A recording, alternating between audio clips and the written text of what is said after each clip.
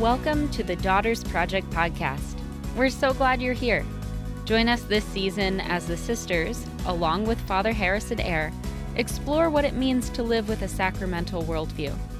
You can find out more about our work at thedaughtersproject.com and on social media at DaughterSTPaul. Enjoy today's episode.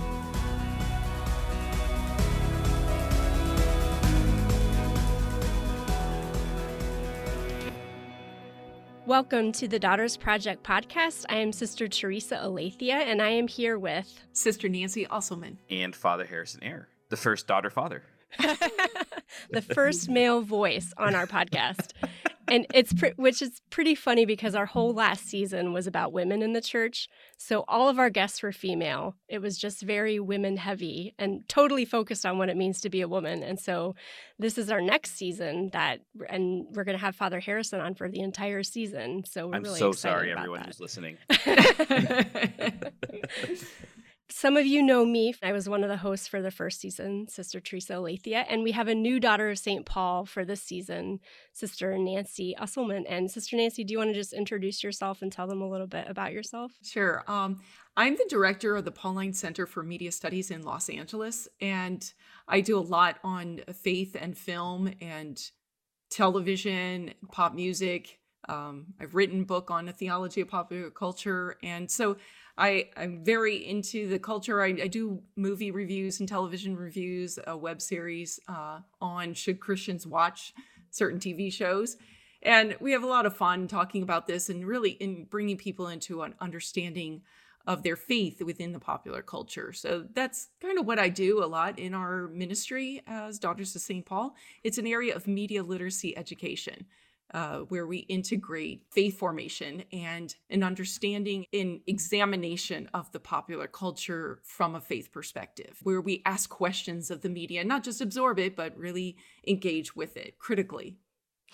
And Sister Nancy has written a lot about the Sacramental Worldview, so that's why we invited her on the show, because this season is going to be focusing on the Sacramental Worldview, and we're going to be using a book that Father Harrison is writing for our sisters called Mysterion, the Revelatory Power of the Sacramental Worldview, as kind of the skeleton structure of how we're going to talk about things. But we want to invite you into just interesting discussion about the topics around the book. So it's not like a book study or anything like that. It's more like we're like having a beer in the bar and we're inviting you to sit down and just listen to us talk and participate with us in these really fascinating discussions. So before we jump into the meat of the show, Father Harrison and Sister Nancy have some stories about we call this section Overheard in the Convent, but now it's Overheard in the Convent and Stories from the Sacristy. So, Father Harrison. So, I was just going to share that we've been in lockdown for quite a while here.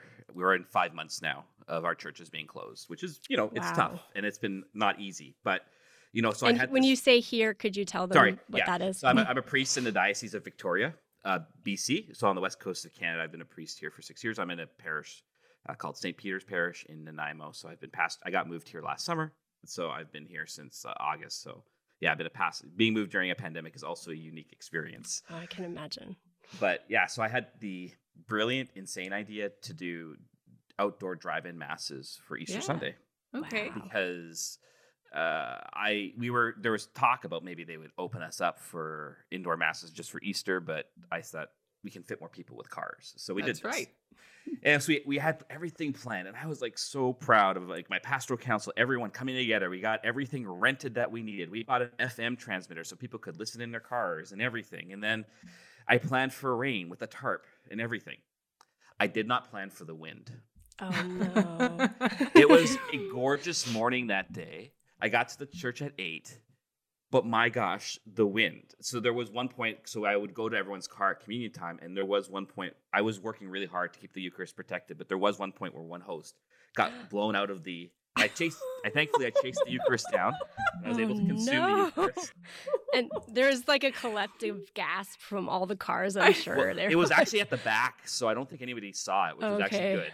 But I was like, I had a heart attack. Wow. This almost sounds like a cartoon image, you know? Yeah. Jesus is flying. Oh yeah, I posted a picture actually on Twitter. Like everything was flowing the entire time. My vestments were flowing, everything was flowing. And it was just chaos. It was chaos and you know, the wind's blowing into the microphone, so people are having a hard time hearing me and all that fun stuff, you know? And it was stressful. Like I've never been so tired after we only had to end up having 2, but I was never so tired after 2 masses before. But this is the worst part of it all. After the first mass, which would not feel very prayerful, I want to just get this done. I go into the church for 5 minutes. Okay, Lord, I just need 5 minutes to recollect myself and to make the next mass more prayerful. Literally, as I sit down, I hear a loud crash outside.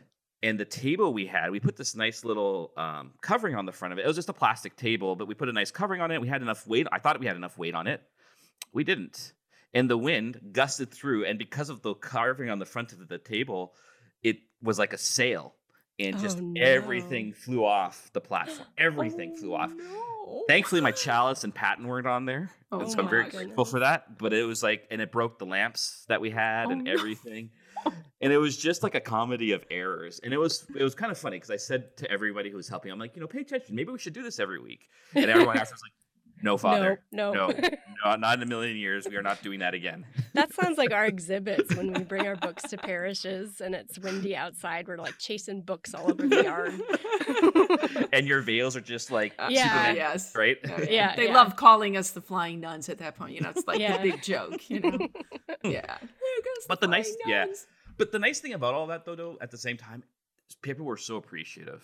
They could see I was stressed out. And in my homily, it was a miracle. It was very short because I just couldn't concentrate. You're like, let's get going. Let's just get this done. But everyone was so appreciative. And I got so many positive emails saying that was one of the most special masses ever. I'm like, really? It felt like one of the worst ones to me. But it was. But I think it was. Well, so many had not been to mass for so long. To be there in person, even through their cars, was just a huge thing for people. So it was worth it. That's but awesome. My gosh. It was stressful. Speaking of cars, I think Sister Nancy has another story. Oh, well, I have several stories, but I'll tell this one. You know, I love taking road trips and doing what I'm doing. I travel a lot. So I've been taking road trips all over the West Coast and even into the Midwest sometimes. But I love going all up and down the West Coast, especially California, since I live in LA. It works that way. And they're gorgeous. And I was giving a talk in Reno. So I gave a whole parish mission, and then I gave a presentation to catechists all on media literacy and faith formation. And I took this trip back. It's about an 8-hour trip. I was by myself from Reno to LA. And I took the whole way along the Eastern Sierra Nevada corridor.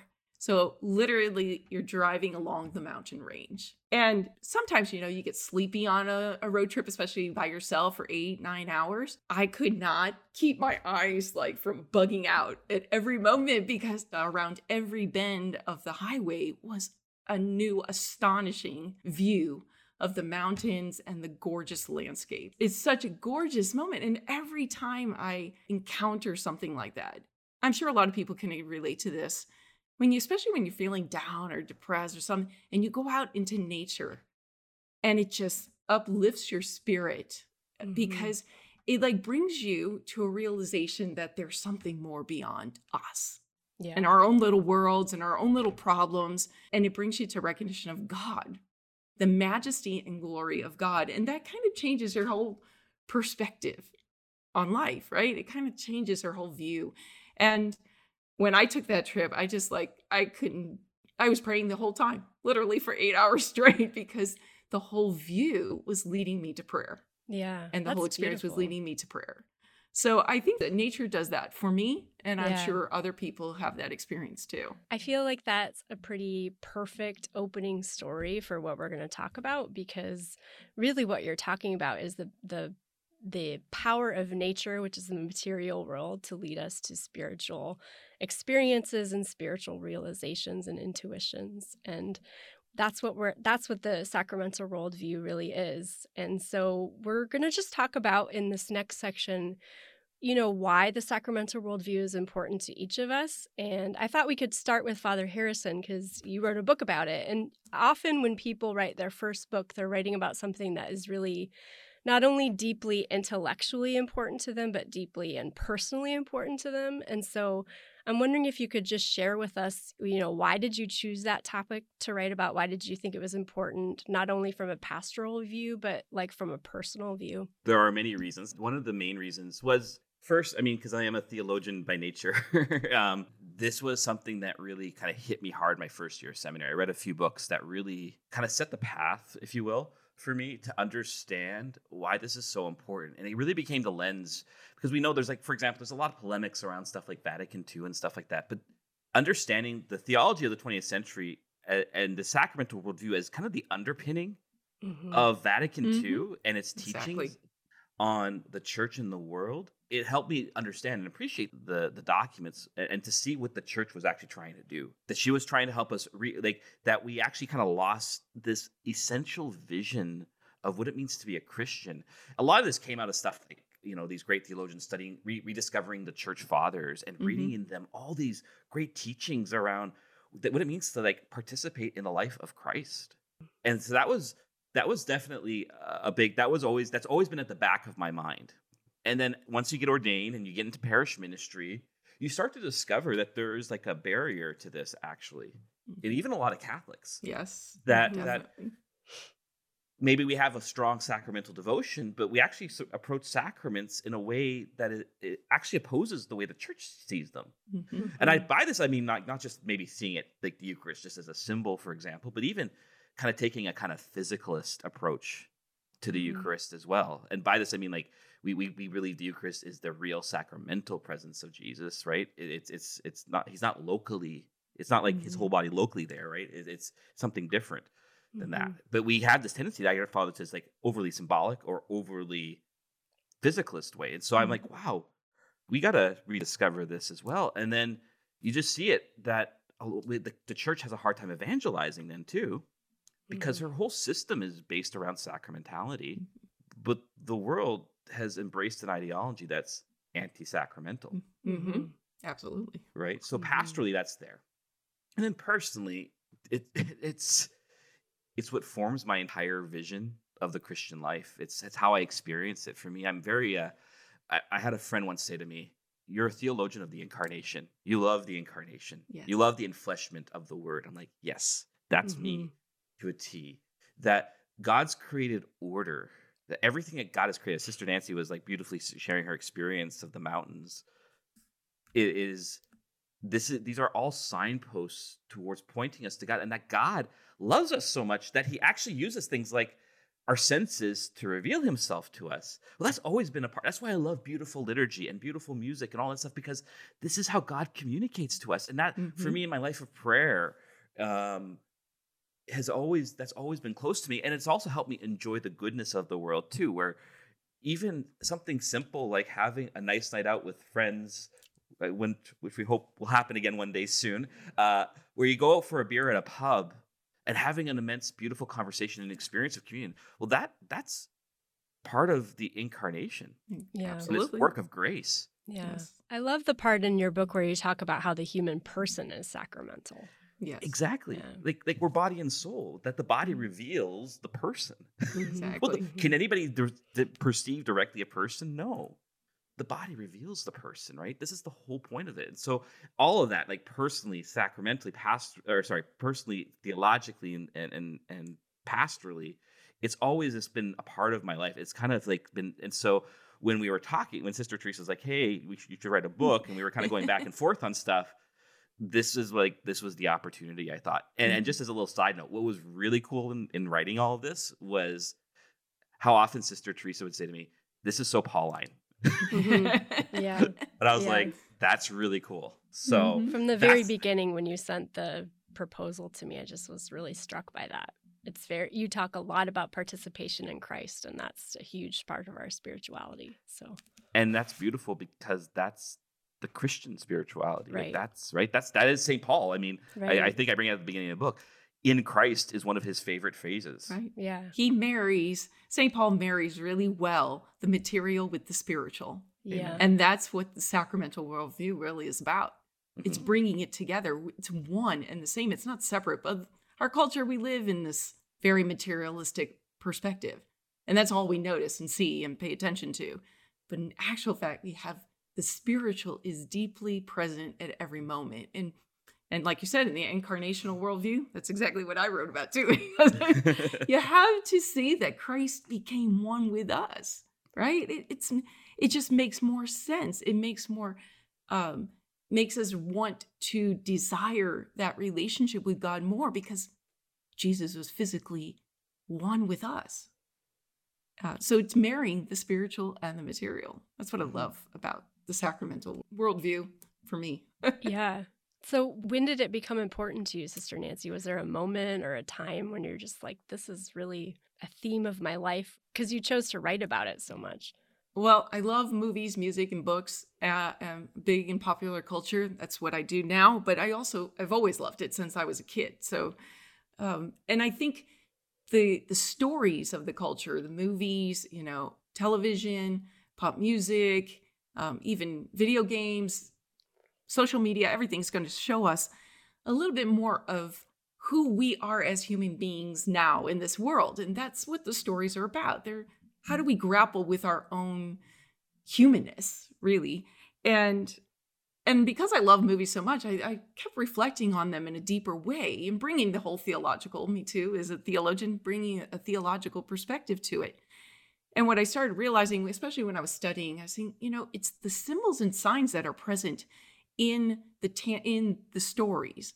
So I don't know if you pay attention to movies, if you notice little symbols, little signs and what they mean. It's the same as in the seven sacraments.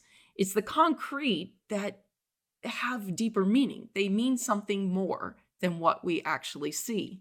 So like in the movie Fences with Denzel Washington, the fence is a symbol of not only of him protecting his family, which a fence does on people's property, keeps the intruders out. But in actual fact, it was a way of also trying to control the others in his family while he could step outside the fence and be unfaithful to his wife. It was just very interesting reflection on the symbolism of how we put up internal fences and spiritual fences in our own life, something like that. Or even the movie Minari, what a beautiful film. That's up in the awards, constant, getting many awards this season, and how that symbol of the plant from Korea becomes a symbol of new life, becomes a symbol of new grace and of new opportunity for this family who seems to have lost everything, but they begin again. And it's wonderful when you bring that worldview, that perspective of the sacramental, even into the stories of the culture, you get much more meaning and understanding of them. Yeah. And it helps you understand what perhaps the filmmaker's perspective is. Mm-hmm. And it just gives a depth and a richness to the story. Yeah. So that's how I because I'm a movie buff and I write on movies and a film reviewer, I think I notice that so much more now. Yeah, it's really interesting to me what you're pointing out is that the material already, even if you're just a materialist, you recognize symbolic reality underneath the material, even if you don't recognize spiritual reality. True. And so that's interesting. It's an interesting kind of avenue for evangelization to point out those symbolic realities behind it, because it's kind of a doorway into spiritual realities behind the material. Yeah, absolutely. Really... Yes, it's leading us. And if you look deep enough, it will lead you to the spiritual, because we can't separate, like Father was saying, we're body and soul. You can't separate us. You can't separate. We're not just material beings or just spiritual beings. We're material and spiritual. We're body and soul. Yeah. So it's always going to have a spiritual element to it. Yeah. It's whether we can notice it or not. And that actually leads really well into why the sacramental worldview is important to me, because for me, I was an atheist for many years and I was a materialist. But I struggled with the idea of the soul because I was an animal rights activist. And whenever my other animal rights friends would talk to me about what is called speciesism, like to think that the human species is more important than other species or more valuable or more intelligent, just the idea that that's just based on our personal prejudices. It's not really based on any kind of reality. And as I struggled with that intellectually, I came to the belief that the soul did exist and that the human soul was different, distinctively different from other animal souls. But I was still an atheist. I really couldn't come to the idea that God existed. And I think intellectually, I just had so many obstacles emotionally, really, to that idea that I couldn't come to it intellectually. But I could come to the idea that the soul existed.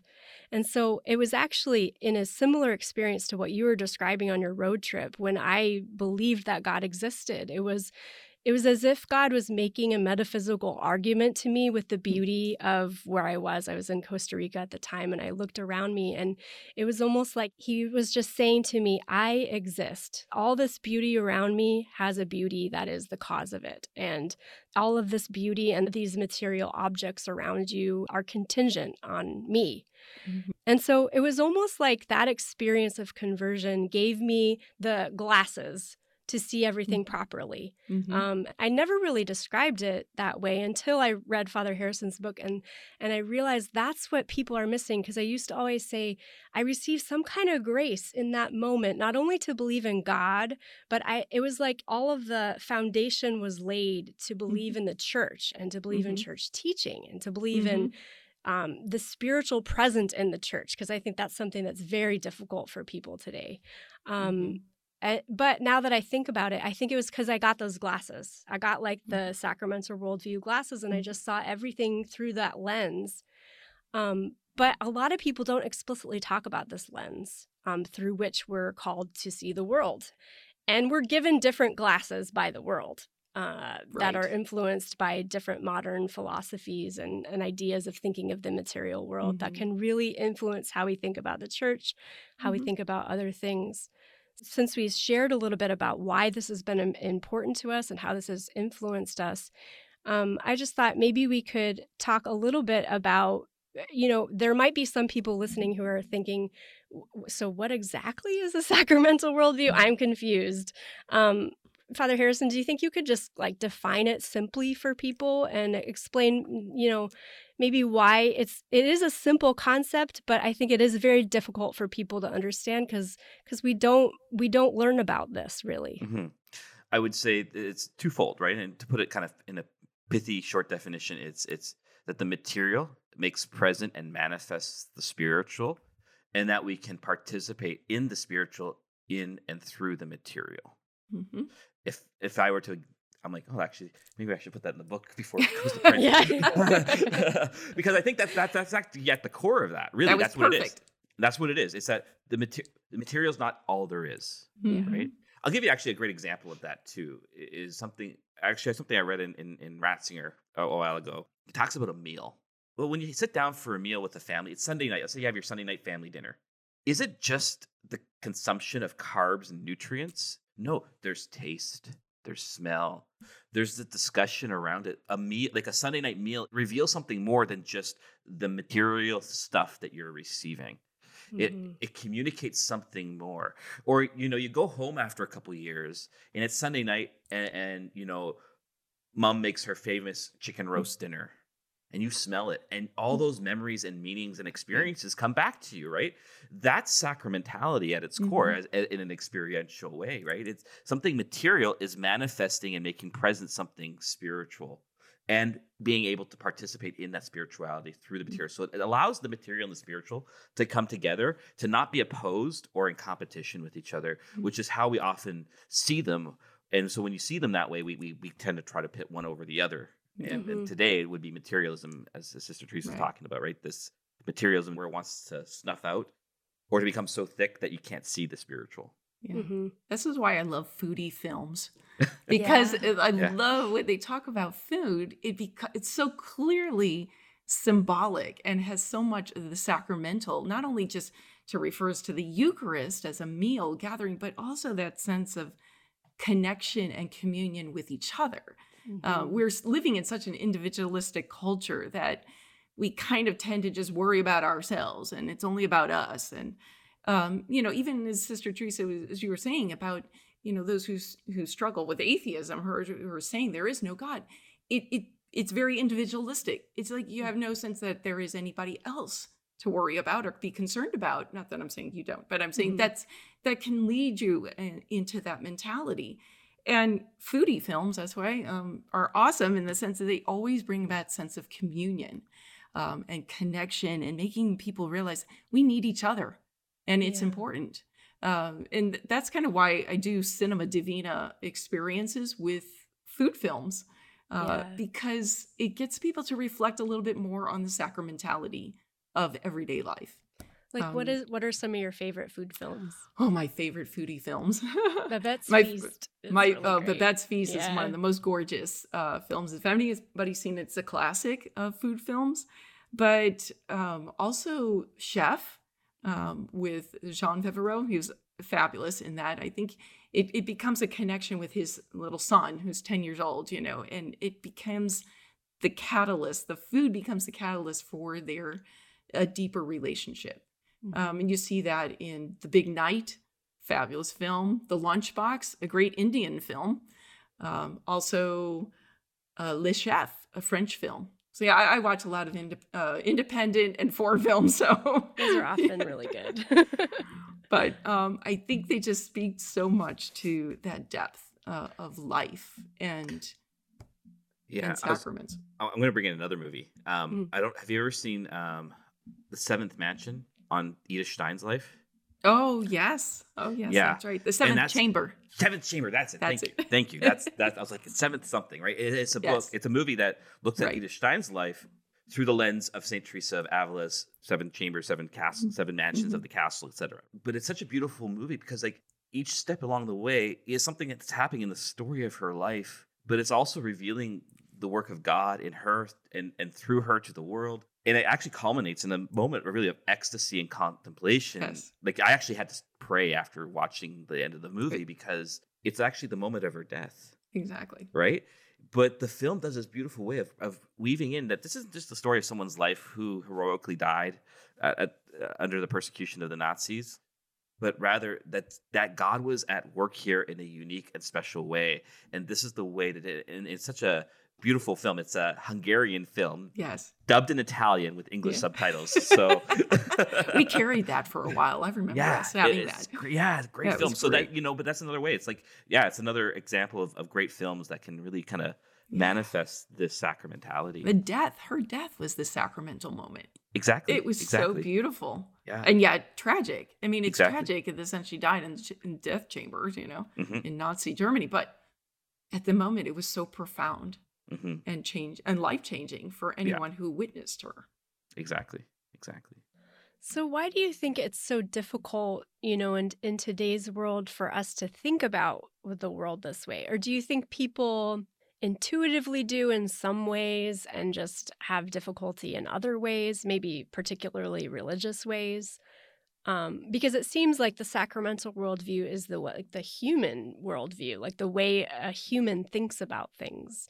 But we seem to have difficulty to use it to think about certain kinds of things. Do you guys have any ideas about that? I mean, I think like going back to what you were saying, Sister Teresa, about, the philosophical worldview that people have and the materialist, worldview. I mean, a secular humanism has infiltrated really our thoughts, and it's infiltrated all different areas of culture and movies and television. It's there. And I think that can be a hindrance to us seeing the depth to life and the sacramental in life. But I kind of also want to say that I think it's in our nature to want to know that there's something more, that there is this desire for what is beyond what we can actually see and touch and hear and taste. There is this desire in the human soul, in the human person, to want what is beyond this world. And that's because we're made in God's image and likeness. We're made material and spiritual. We have the soul that's always yearning to be with God. So I think it's in our human nature to want something beyond, to want the supernatural, the spiritual. I think a lot of people just don't stop long enough to think about it. It's a problem of our culture is we lack reflection. We, as in general, I'm not telling individual people, but as a general, as a culture, we lack the ability to reflect because it's just moving so fast at a pace. And maybe COVID in this whole pandemic maybe has given some people that opportunity to really step back, reflect, and think about, what am I doing in life? What's my purpose? Why am I here? And what does this all mean? And can lead them to a more of a sacramental view without them even realizing it. But I think in general, we don't stop long enough to reflect. Yeah, I think I wrote the foreword for Father Harrison's book, and that's one thing that I said is it wasn't just the experience of being in Costa Rica and seeing the beauty around me. It was the fact that at the time I was working on a farm and just going to the farm and working with my hands every single day. And it put me in a contemplative mindset that allowed me to see these metaphysical realities. And I think a lot of modern living just doesn't allow for that. It just doesn't put us in that mindset where we can see deeper or think about deeper realities or even have the time to think about them. So I totally agree with that. Yeah, it's fascinating because even during this pandemic time, I think like the sales of RVs has like gone through the roof. Yeah. I think people are just like getting out of town. I'm out of these urban cities and I'm going to nature. And people are just they're just leaving the cities in droves and going in their RVs and just connecting because it's like something is missing. We're starved for that. We're starving for it. Yeah, I agree. Yeah, the word that just kept on popping up in my mind was silence. Silence, and it's something I definitely need to work on myself sometimes. But it's I always find that when I have more silence in my life, I am able to be more connected to allowing myself to be confronted by those deeper questions. Like I was actually off just this last week for a few days after Easter, just taking a little post-Easter rest, and it was a very quiet week. And the Lord was able to like really say, like, Harrison, like you need to re-strengthen your prayer life. But I would not have heard that if I filled the week with activity. I didn't do a whole lot on purpose. I mean, not that I can do a whole lot right now where I am anyways, but I mean, I didn't do a whole lot on purpose. And it was in that time, like silence was able to let me hear it. But then you hear that, I think sometimes we don't want to be silent because we're afraid that the voice we're going to hear is going to be one of like a negative judgment. It's going to be an accusation when it's really not. It is a judgment. It's saying like, this is not okay. But it's not a judgment unto condemnation. It's a judgment unto redemption. And to say, like, I want what's best for you.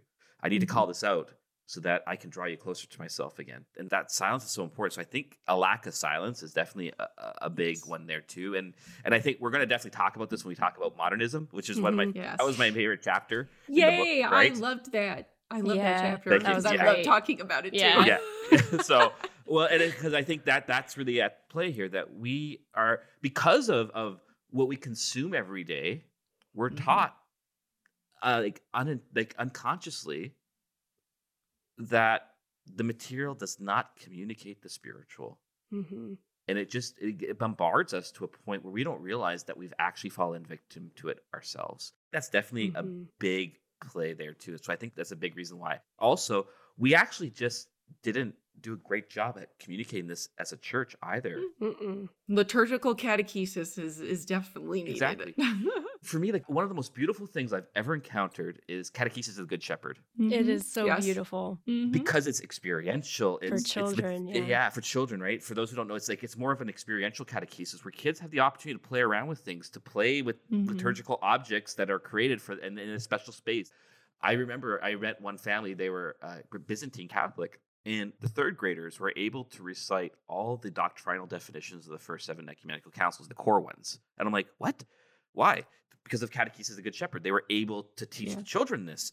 And then the kids retain this, and they see that like part of this too is that we and this is something I really try to emphasize, I think, in my introduction, that doctrine and spirituality are meant to go hand in hand, right? You can't, perhaps sometimes we emphasize truth in a kind of enlightenment fashion, which it has no real effect on things. Right. But for the Christian, no, like every doctrine, like I always love the stories about the early church where bakers would refuse to sell bread to people if they were pro or anti-Nicaea type of thing. Why?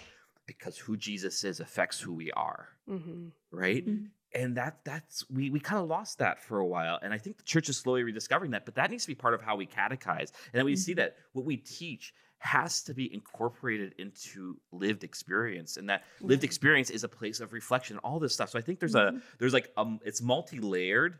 Yeah. Why this has been so hard for us to appreciate.